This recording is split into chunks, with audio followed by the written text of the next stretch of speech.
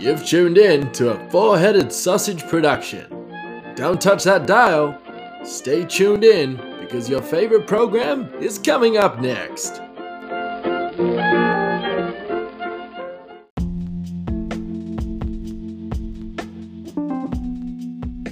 Hello? Hello? Is this, do I go? We're going? Okay. Hello everybody. My name is, do I say his name? Oh, okay. Start again. Okay. No? Oh, we're going. Oh, we're rolling. Oh, okay. Hello everybody. Welcome to, My Mind with, Stephen Taylor. And, this week we've, decided to go with a different, approach, and well, let's hope we all enjoy. Is that too close? Okay, come back, come back.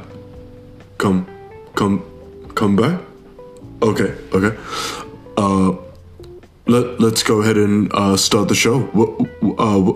What's the line? What's the line? Okay. Say again. He's okay. Sorry, I'll stop.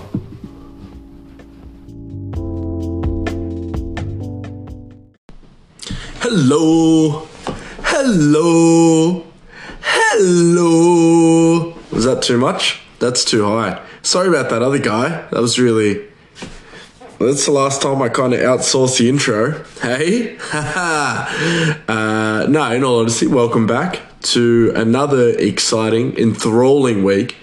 If anything, it's really enthralling this week, of the My Mind with Stephen Taylor podcast. It's a show all about, what would you say it's about? It's about what happens to me in a week and what can happen in the future and my awesome perspective on things. I just did the double thumb send. That's when you know you're in for a rockin' time when I double thumb it.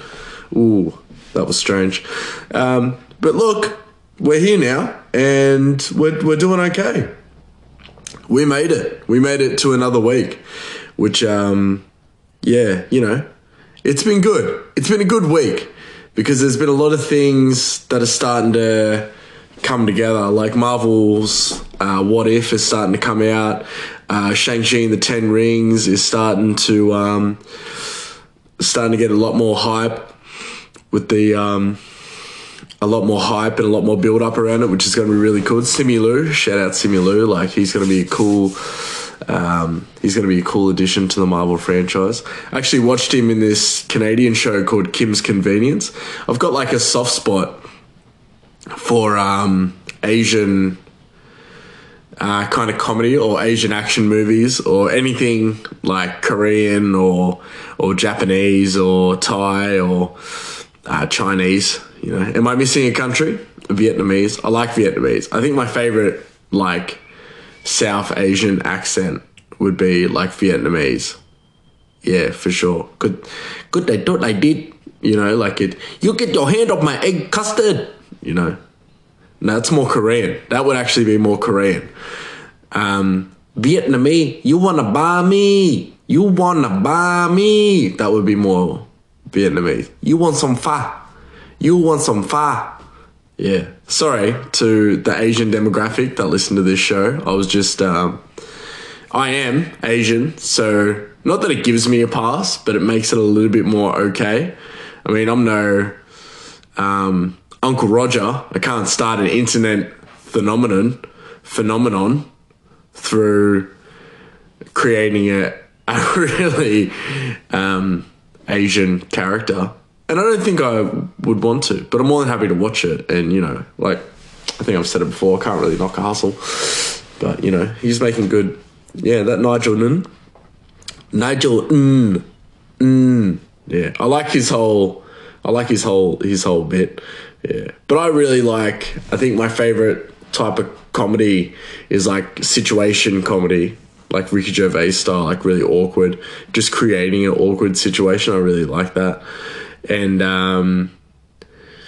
it would probably be comedy based on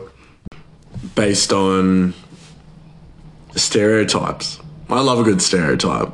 And I think the best thing about stereotypes is, as much as like people don't want to be like, oh, I don't want to be stereotypical and go to the gym 3 days a week, but there's like so much, like people fight stereotypes so much, but they still end up doing it because it's like a part of their culture. It's like, Asian people, it's a stereotype that, we eat a lot of rice, and it's true. We'll never stop eating rice. Like, we eat a lot of rice and we eat a lot of eggs. Like, that's just the way it is. I knew it. I'm sitting here thinking the same thing you are. You're like, he's going to say dog, isn't he? Nah. Because that only happens in some Asian culture. But it happened to white people as well. Like, they ate horses. They still eat horses to this day, I'm pretty sure. Yeah, so don't get all on your high horse about Asians eating lovable pets, because I'm sure horses are very lovable pets as well. Like, don't count them out. We've all got sins in our culture, in all cultures. You can't just like pick on us for eating dogs and cats all the time.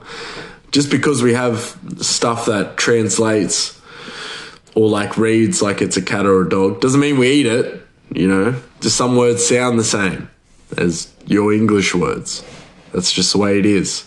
I can't stop that. It's years. It happened years and years and years ago. I bet you're actually interested to see when was like the first instance. When was like that stereotype created where someone was just like, Asians eat dogs. They're just like, yeah, they eat cats. Yeah, 100%. Yeah. No. I heard it through a friend. Like, he was there. He was at this, I can only imagine it was in like the 1940s or the 1950s, and they were spreading like propaganda about like China and Japan. And they were like, hey, you know what I heard on the front lines the other day? Wait, what'd you hear? Japanese eat dog. No way. They don't eat dog. Yeah, I'm telling you. I seen them, front lines. Yeah. They were eating a dog. No way. Like a hot dog? No. Like a dog. What are you talking about? Like a Jersey dog? Like a New York dog? Maybe even like a loaded dog? What was there, buns? Yeah, they were buns. But they were dog buns. What, like what are you saying, Mark? They were eating dogs, man. I'm telling you, man. They were eating dogs.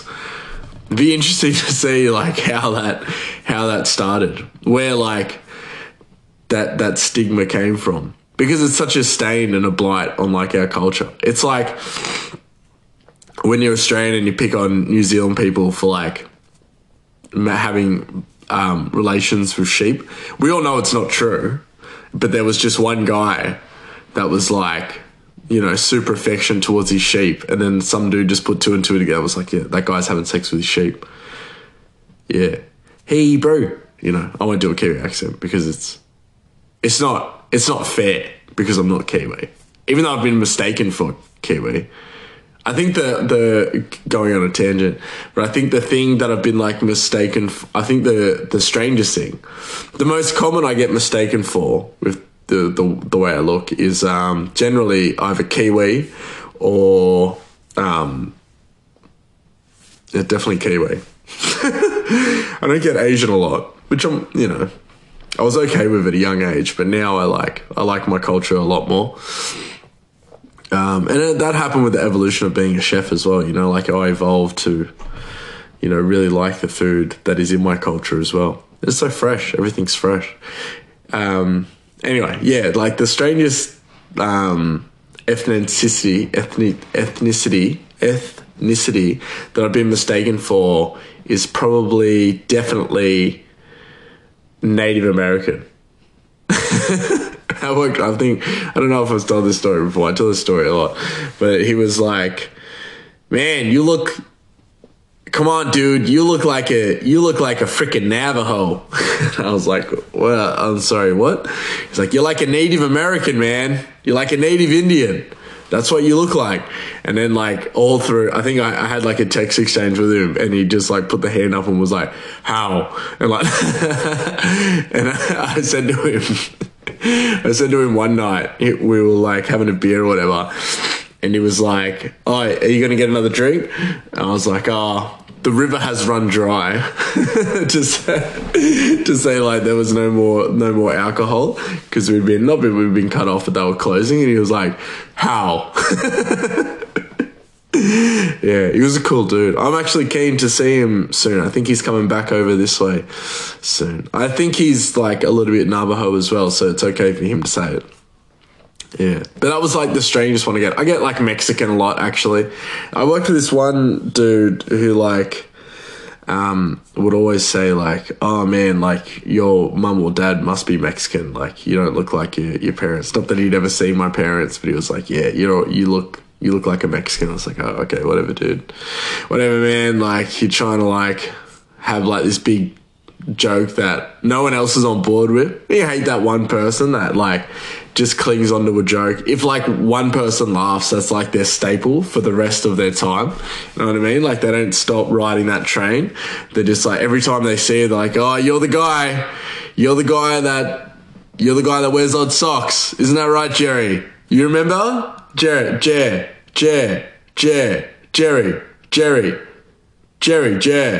You remember this guy? Odd socks? Yeah.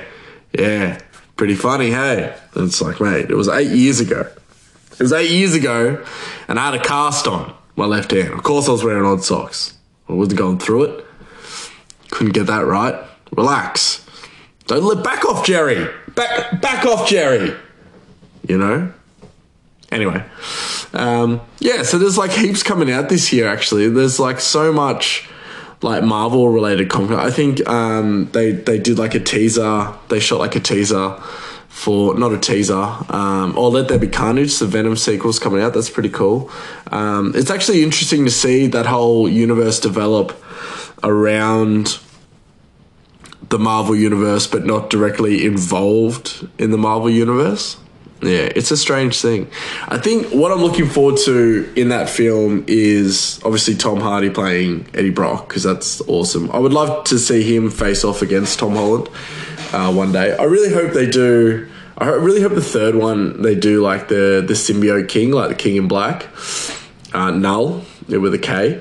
I really hope they do, but there'll be a lot of like exposition and a lot of like setting up towards like the King in Black. I just can't see them doing it in this movie and then having the third movie about Null, even though it's like a massive event at the moment.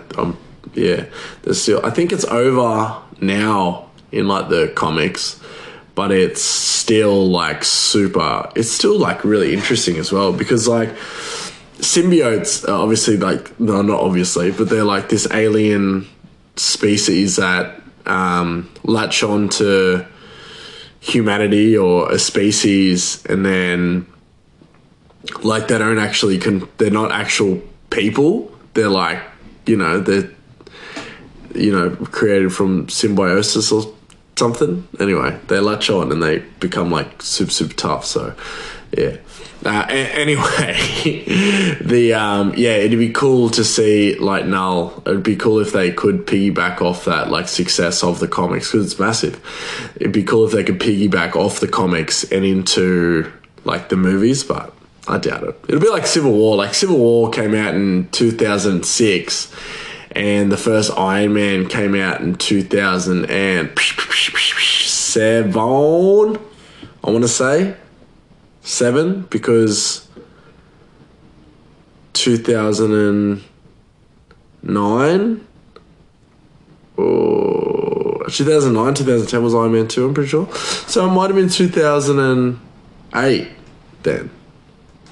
I'd have to look it up. Yeah, I'd have to look it up. But it was around then. So when I like finished reading the Marvel like Civil War, it's like, oh, this is wild. This is, I think I've spoken about it before, this is like a crazy event. This is stupid crazy.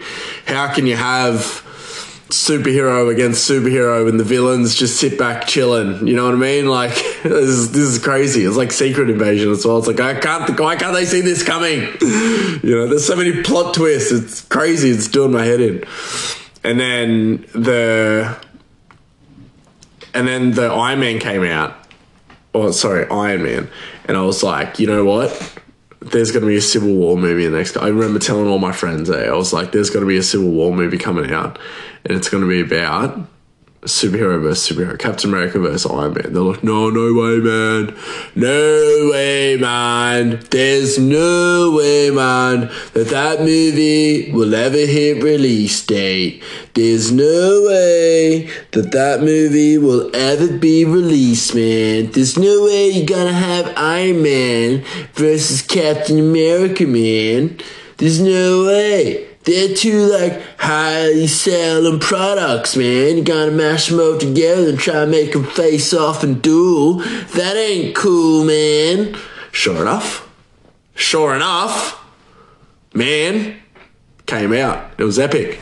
Yeah. It wasn't quite the story that the comic books was. I think the story in the comic books was, like, way too full on. Yeah.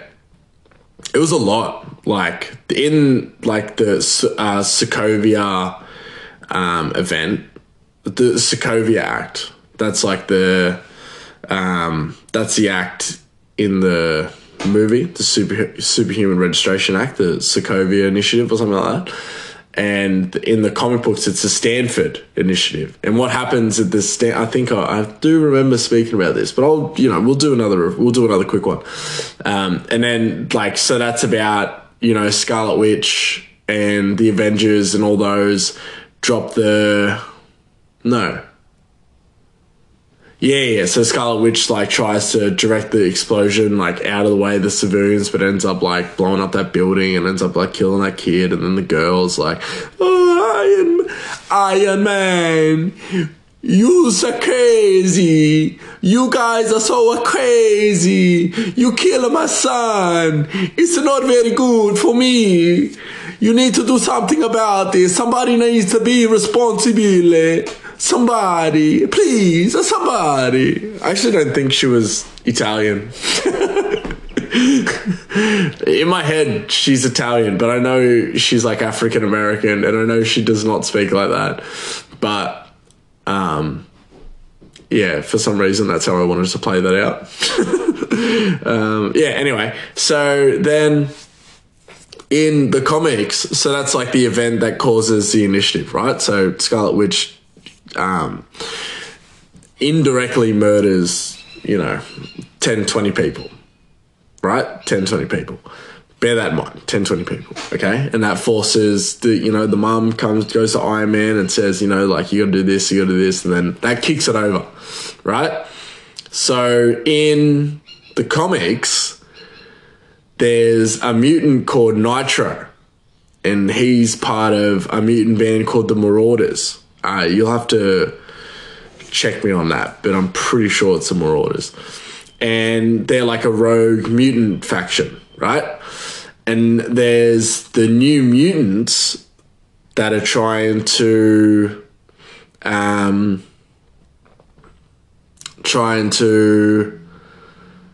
like stop them, right? And this Nitro guy has the ability to make himself explode, hence the name Nitro, right? He can explode himself into, like, he can simulate an atomic bomb, basically. That's, like, his, like, super duper power. And the New Mutants, I think Speedball. I think it's Speedball. I want to say it's Speedball so bad, but I feel like that's someone else. But anyway, let's call him Speedball, because I can't remember. It might be Speedbolt, but yeah, I think Speedball will do. So then, like, Speedball goes in for, like, the save, and Nitro, like, goes in for, like, the killer shot, and then Nitro's like, no, not having that, and blows himself up. And he blows himself up and takes out an entire school. Yeah, I'll let that sink in. So, like, Scarlet Witch indirectly killed, like, 10, 20 people. This Nitro guy in the comic books killed a whole school. A whole school, man. A whole school. Just in like the middle of the day, just like boom, boom, shakalaka.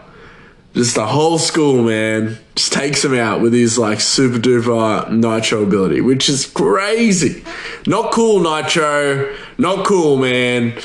And then what happens is like Iron Man with Peter Parker, Spider-Man, because they're like buddy-buddy in the lead up to all this. And in general, they're pretty buddy-buddy. They fly. They obviously take Tony Stark's personal jet. And I think at this point, no, don't worry. I'll get to that in a sec. So then they fly to Stanford, right? In the US. They fly to Stanford. And then they go there to help. And all you can see is this massive crater of where this school was. It's devastating. It's not like a movie. Like, I'm getting chills thinking about it. Like, in the comic books, it's so devastating. Even it's not real. It's not even real. I'm like, I don't know why I'm getting so upset about it, but it's like, just for that much like impact, it was like frightful how like gritty and dark the Marvel universe just got. For something that's so like happy-go-lucky and, you know, is like beat the bad guy, get the girl, you know, all that kind of stuff. But in that like moment, it was like actual death, you know, like kids were gone, teachers were gone, a whole district, a whole schooling system was just gone. The drop of a hat like that, right?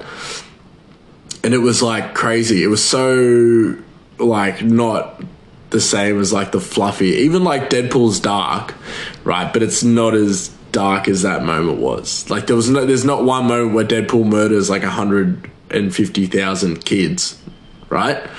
But in that moment, you know, like a whole school gets destroyed. And I think it's like, it's a lot.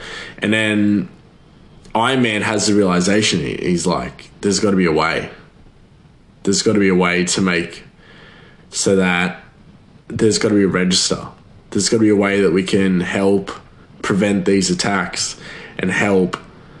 Basically saying like the same thing he says in Civil War, to create like a police union of superhumans to stop rogue superhumans, right?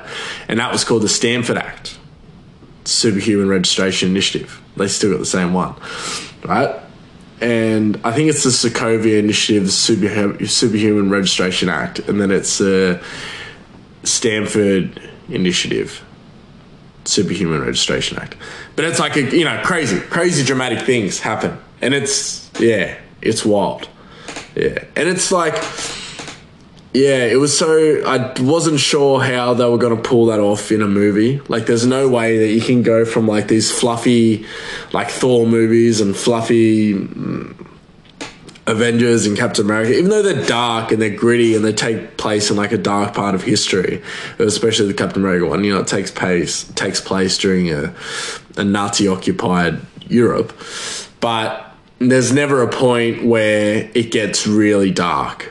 And like in that moment, like I said, like there's not like every comic book and every comic book company chooses when to get dark and when to get dirty, and that's the theme, right? But with Marvel, they always have like so many underlying layers. Like there's an underworld, and then there's like it gets a little bit brighter, and then you're reading about Squirrel Girl or Miss Marvel, you know what I mean? Like there's a fluffier side to all the dark stuff. But in that one moment, in that one crossover, it was just so shattering, you know, because it was like it meant like the end of how superhumans are, you know, like that whole event changed how I read comic books, you know, because I no longer thought about them just saving the day. I thought about them, what's the impact of them on a day-to-day? That's why I was so interested in that limited release they did called Marvel Snapshot, where they did it. It's about like the first appearance of a lot of superheroes, but it's from the perspective of the bystander. I just think that's such a unique way to look at things. And like, that's how like smart, I think it was, I'd have to look up the writer because I just can't remember off the top of my head, but he wrote like a lot of the Captain America series, I'm pretty sure. And yeah, it was just crazy to see that it just wasn't fluffy anymore. And like it just wasn't like, yeah, it just wasn't fluffy anymore, right? It was like this dark, dirty, horrible circumstance. I think that's what made it even crazier, was that it was just, yeah. Anyway, this is like an event that happened 14 years ago. 15 years ago now. But it still like holds a very special place. I think they did a Civil War 2 as well, which was much of a muchness. But the first one is always going to have because I think that was like one of the biggest like crossovers as well. Like it really got every universe involved. Like there was like Fantastic Four, Avengers, like X-Men, New Mutants, Old Mutants, Young Avengers, like Thunderbolts, like Cable and Deadpool even had like a limited Civil War thing. So it was like everyone was involved, and I think that's what made it like even better. Is that for one, it was almost like for like a year. No, it wasn't a year. It was probably about 6 months. But for like 6 months, there was like no other series coming out. Just everything was connected to Civil War. You know, like there was so many ins and outs and ups and down stories. Like there's even like a cool like story where it's like part of the Tony Stark story where he like goes to Kingpin for like help to like track down superheroes that are going underground. Like he wants the Kingpin's contacts, and that's just wild. And there's like a character that came out of the series called Underworld, and he was like a super underrated character. He was cool. He had like decent development and was like a super tough dude. What was his name? Jackie Dio. And he was called Underworld, and he was basically out of prison, tough guy, worked for Fisk, and wanted to like get back to what he was doing. And he just got like the poo kicked out of him by all these superhumans with all these like advancements and stuff. And because it's like Civil War going on, there's like so much like there's like super soldier serum for sale, adamantium bullets, like all these super high tech gadgets. And he's just like this old tough guy that like, you know, that didn't need all that stuff. And then he goes to do this job for someone, and he indirectly gets like a healing factor. And then he indirectly gets like really beaten up, and a doctor like injects him, and he gets injected with like super soldier serum, I'm pretty sure. Yeah, or something like that. And, you know, and then he gets given these handguns that shoot adamantium bullets, you know, like he gets like given all this stuff, and then he just goes from being like this tough dude, this tough like mobster, to like an even tougher mobster. He like faces off with the Punisher and everything. Like it's cool. Even like the Punisher's like, oh my gosh, like it's so dark. Like the Punisher even has. This is how like dark the Punisher is, like realistically. So like if you don't know the Punisher's story, it basically goes, he was an army or special forces retiree or an FBI informant, whatever like storyline you want to believe. But what happens at the end of the day is that his whole family is killed. His whole family, it's like wife, 2 kids, or wife, 1 kid, you know, however. And it either takes place in a picnic, or if you like the Tom Jane movie, it takes place in Costa Rica, where every family member gets killed and he is literally the only one left. Or it's they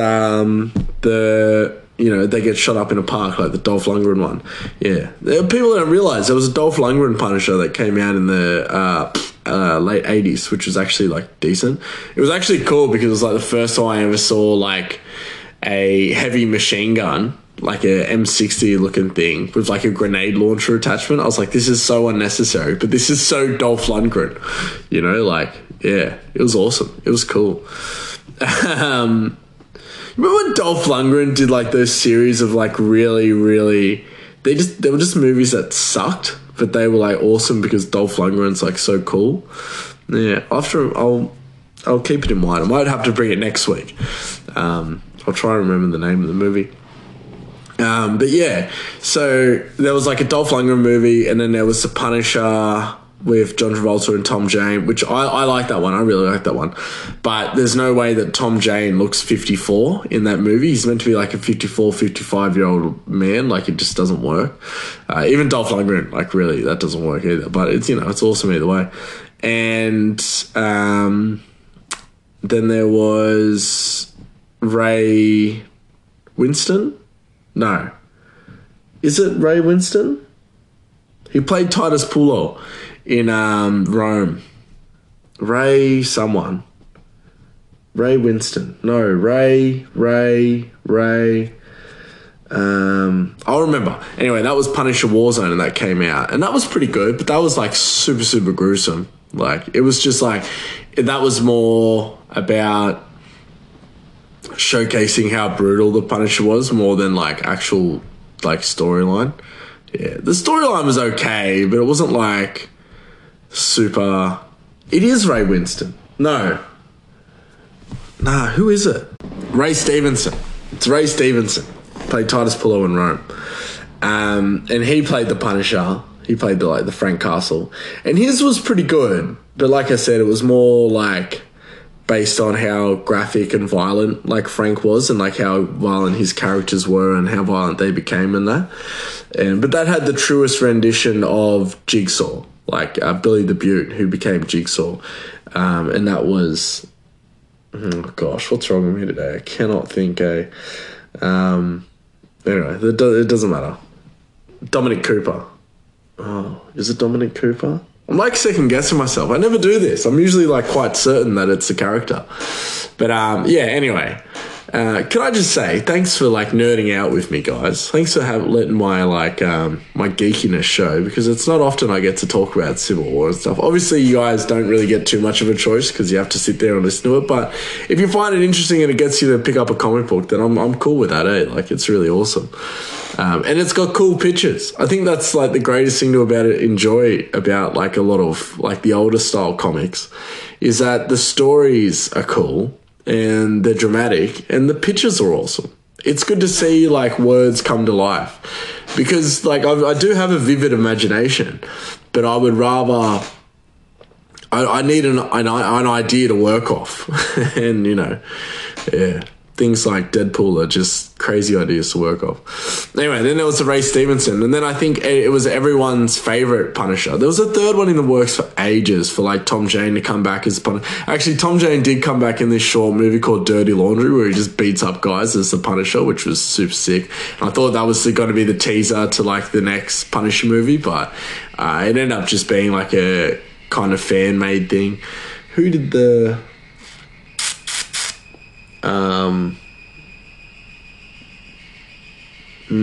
I can't remember. Alexander someone. She directed Green Street Hooligans, and she was going to do the next Punisher film, I think. No, she did Warzone. That's right. She did Warzone. Heather Alexander, I think. And then the TV show came out with John Barenthal, and I think that is like probably the most... Oh, he came out in Daredevil first, and that was sick. That was like his Punisher. He really nailed it because he was the right kind of crazy. And he doesn't look 50, but he looks like the timeline like syncs up a lot better. But he moves a lot like how Tom Jane was moving in the first Punisher film. Like, it was really, really fluid. In like the Warzone one, it was like way too... Yeah, it was just way too tactical. Like, it was like super, super tactical, to the point where it was like overkill. And I'm not saying... Because I do enjoy the film. I do really like the film. I still watch it and I still enjoy it. But you don't get the feel that he was in like the SAS. You just think he was just like this one-man wrecking crew. And like with the Thomas Jane one, he does get hurt a lot. And then in the Warzone one, like he gets hurt, but it just doesn't have the same gravity. Like even though he's hurt, it doesn't look like it. He looks tougher than all the guys, even like Jigsaw, who has like a cut up face. Like he looks so tough, like Ray Stevenson's version of the Punisher. He just looks so, he just looks so unbeatable. You know what I mean? Like he looks too badass, you know?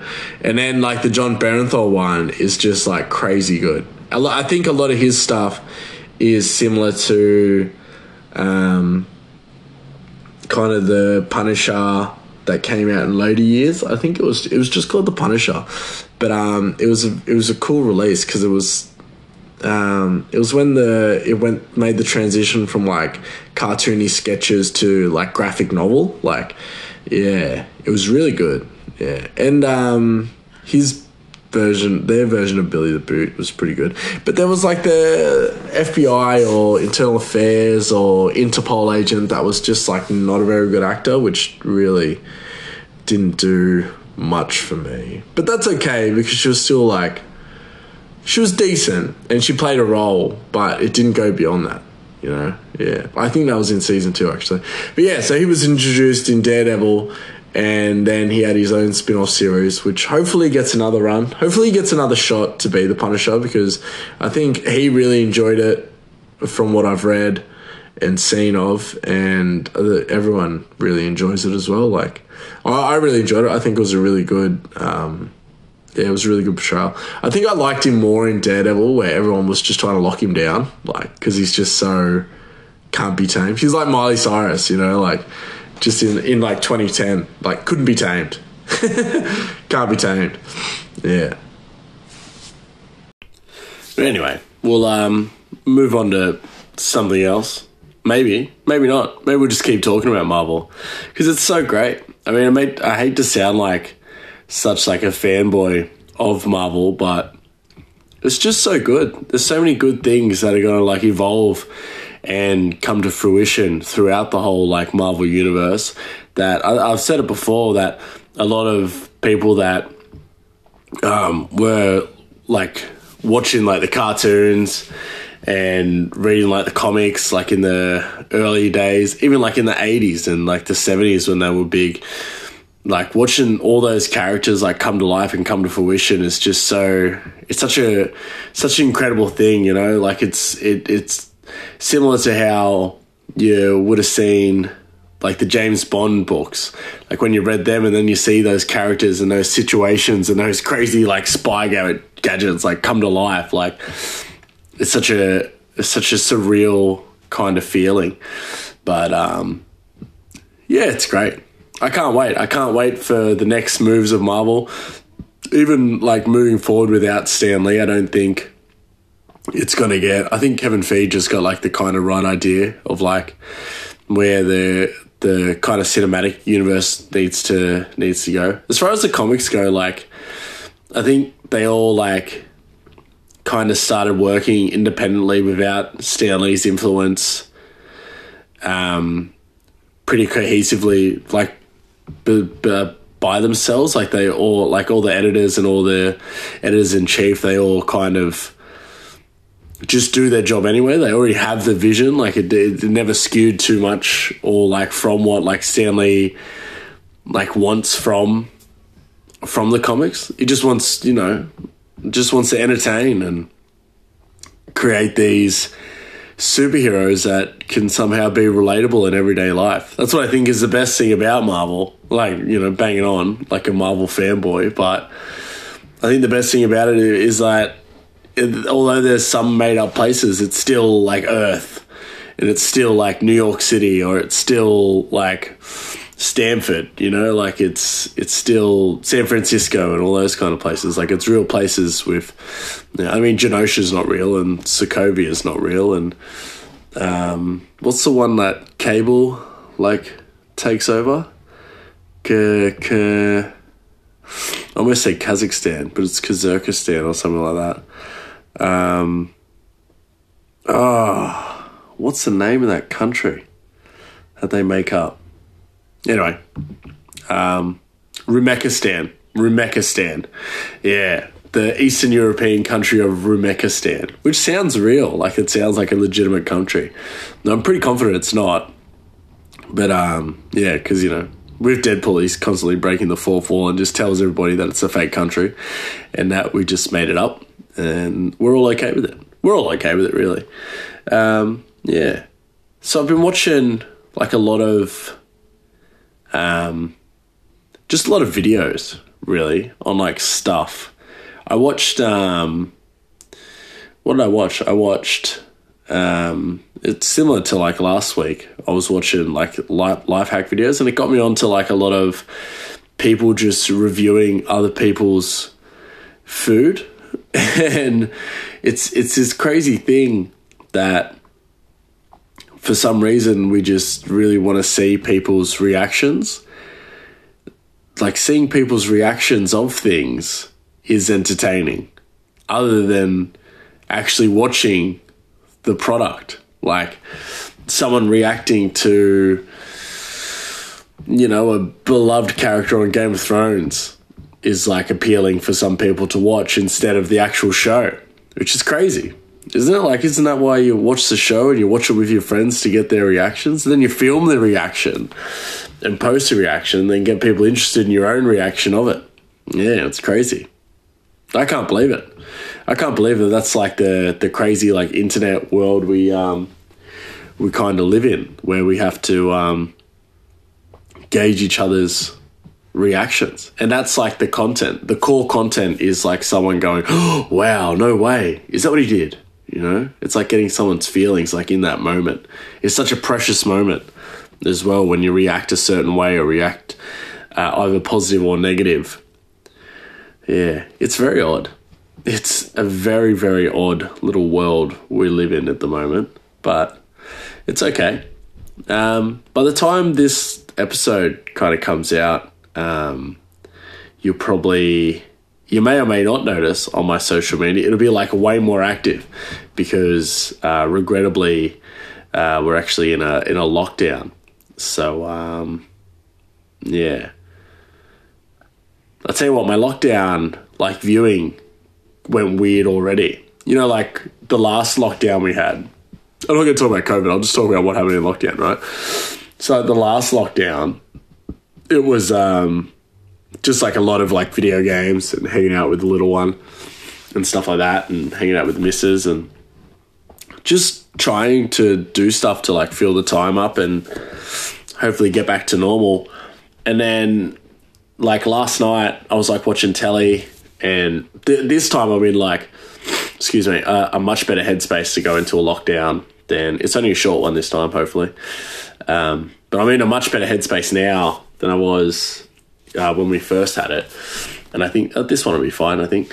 And like, already my viewing has already got skewed, like I said. You know, like, it's last night I watched for half an hour, I watched a dude do, like, a live DJ set in, like, a sushi restaurant.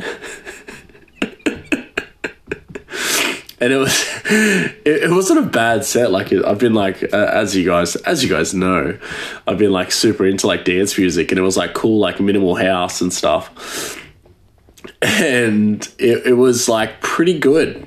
Yeah, I was amazed at actually how long I like held in there for, of just this dude doing a DJ set in a sushi restaurant. And it was wild because it was, like, it was set up in front of, like, the kitchen. The kitchen had, like, a glass display so you could see in the kitchen, and everyone was dancing and driving. So it wasn't like a pre-recorded thing, and it wasn't like a film clip. He was actually, like, pumping the tunes out in, like, they did it really, really well because, like, everyone was dancing. Even the guys in the background were dancing.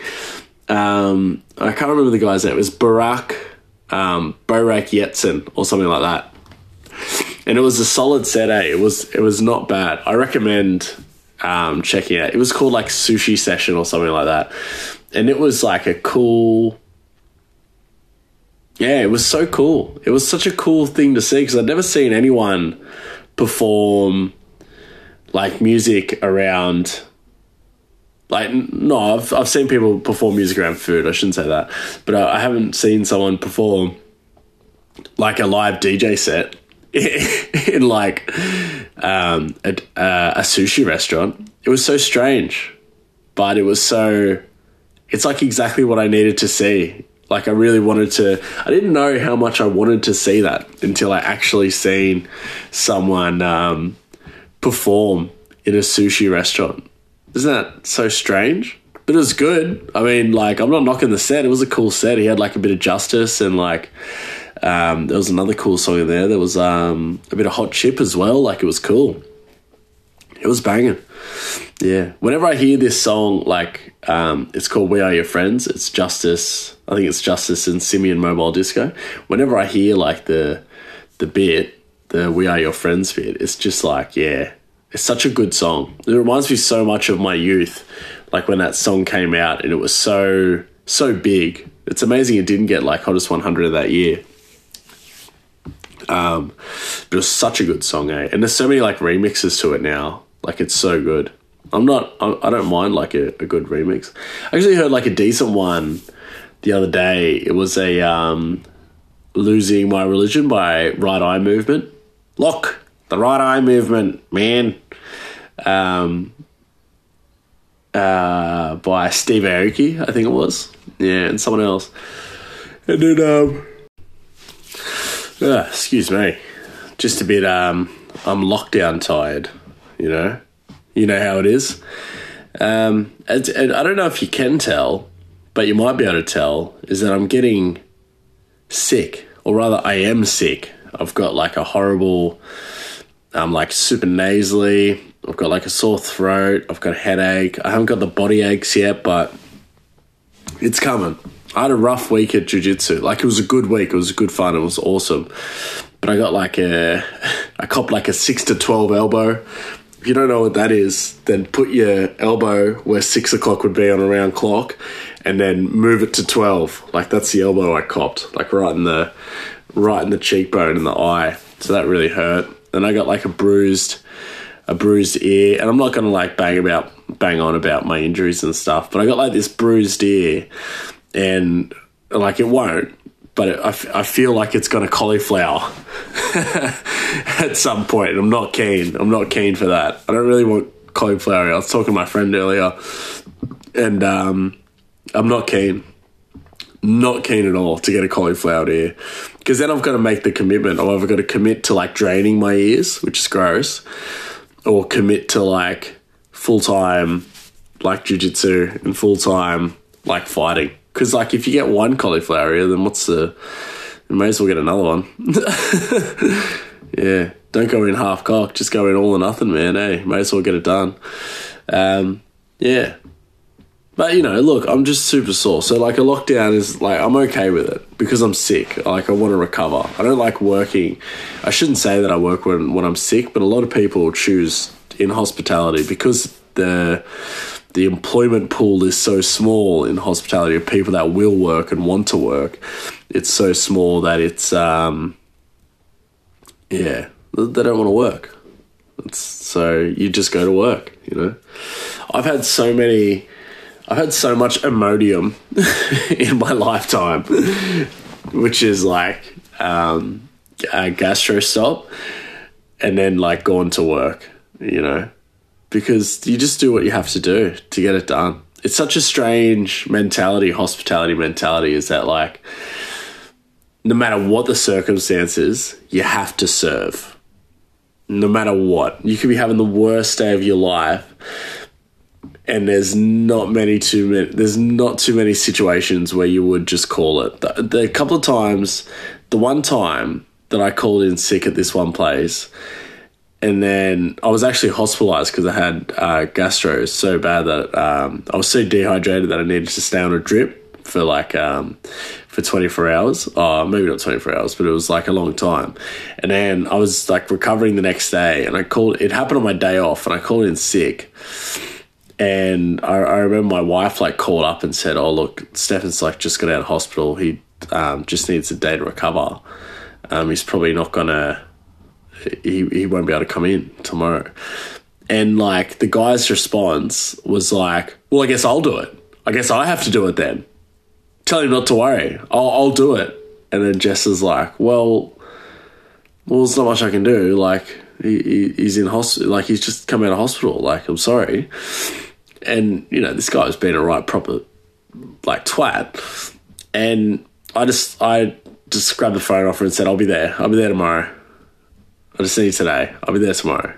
He was like, yeah, good. It was no thank you. No, like, it was so, like, abusive on, like, your personal relationships being in hospitality because, like, I don't know. It's such an all or nothing industry, eh? Like, you have to give it your all. You can't be in hospitality and just care half. You know, it's either you don't care or you do care. You can't, like, half care and half not care, you know? Like, you can't pick and choose when you want to be a really good chef, right? Because it doesn't work like that. Because everybody comes in, you know, at a lot of places, everybody comes in for dinner, right? So you can't have like one day. Because the trick to being good in hospitality is being very, very, very consistent. So if you have to be consistently good all the time. If you're like, you know, I wasn't feeling too good, so I didn't feel like seasoning. And that's not good enough, eh? Because then that person's going to like leave and go, well, I'm not coming back because my steak wasn't seasoned. I'm not going to come back when my pasta tasted like nothing. You know what I mean? So you have to be like super consistent and super on top of your own personal stuff. And you have to have that ability to just leave it all behind and go into work. It's a crazy world, hospitality.